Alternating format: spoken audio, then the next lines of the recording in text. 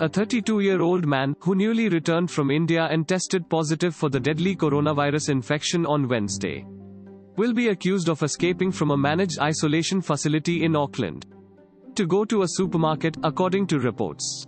The man, New Zealand's latest new case of coronavirus infection, declared on Wednesday.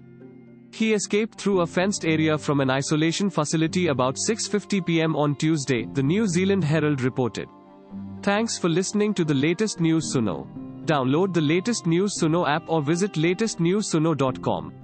Subscribe to our podcast on Spotify, iTunes or Google Podcast.